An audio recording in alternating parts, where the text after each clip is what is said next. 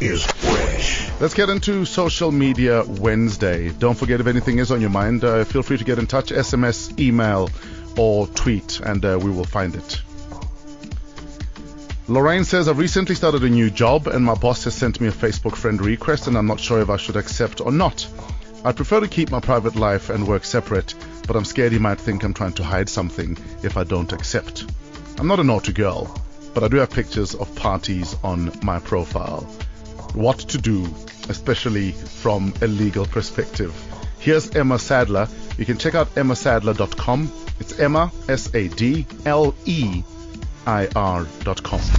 This is a question that comes up time and time again. Under our privacy laws, our existing privacy laws at the moment, there is absolutely no duty on you to accept a request from an employer. I would say that even if you did, you're not actually giving proper consent because of the imbalance and the power of the relationship anyway.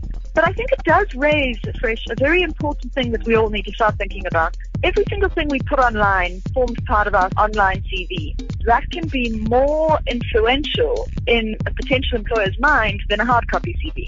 And I don't think it's a question of your potential employer might Google you, might Facebook stalk you. If they don't do that, then they're actually acting negligently. Because as soon as you start working for that company, and if there's anything inappropriate or offensive that comes up in a search of your name, then that looks bad for the company. So presume that everybody's checking you out. Have a Google alert on your name. It's very easy. Google your name and at the bottom it says create a Google alert for this search. And that's a terrific way of managing your online reputation. Remember that just because something is private today on Facebook, it doesn't necessarily mean that it's private tomorrow. People have uploaded content behind privacy settings and suddenly Facebook sort of relaxes their privacy controls. So I think as a rule of thumb, if you wouldn't want your boss to see it, then don't put it online anyway. And that is the truth, according to Emma Sadler. Check out emmasadler.com, Emma, SADLEIR.com. There's a girl whose nude picture was leaked on Twitter 2 days ago. On no legal recourse she has. And for instance, if Soul Update uploaded her picture and Duran retweeted it, clearly Duran is complicit in spreading a nude picture of her. But then a lot of people will be in trouble because a lot of people retweeted Exactly. it.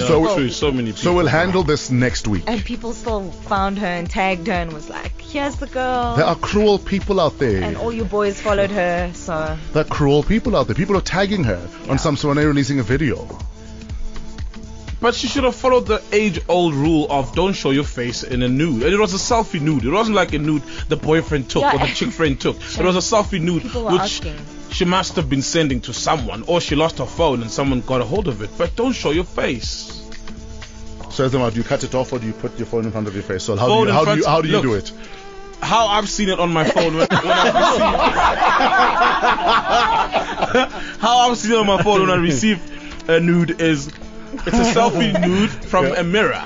So the flashlight is on, and when you put your phone by the face doesn't show because of the flashlight. And that is the nude gospel according to Soul. Fresh at 5 on 5 FM.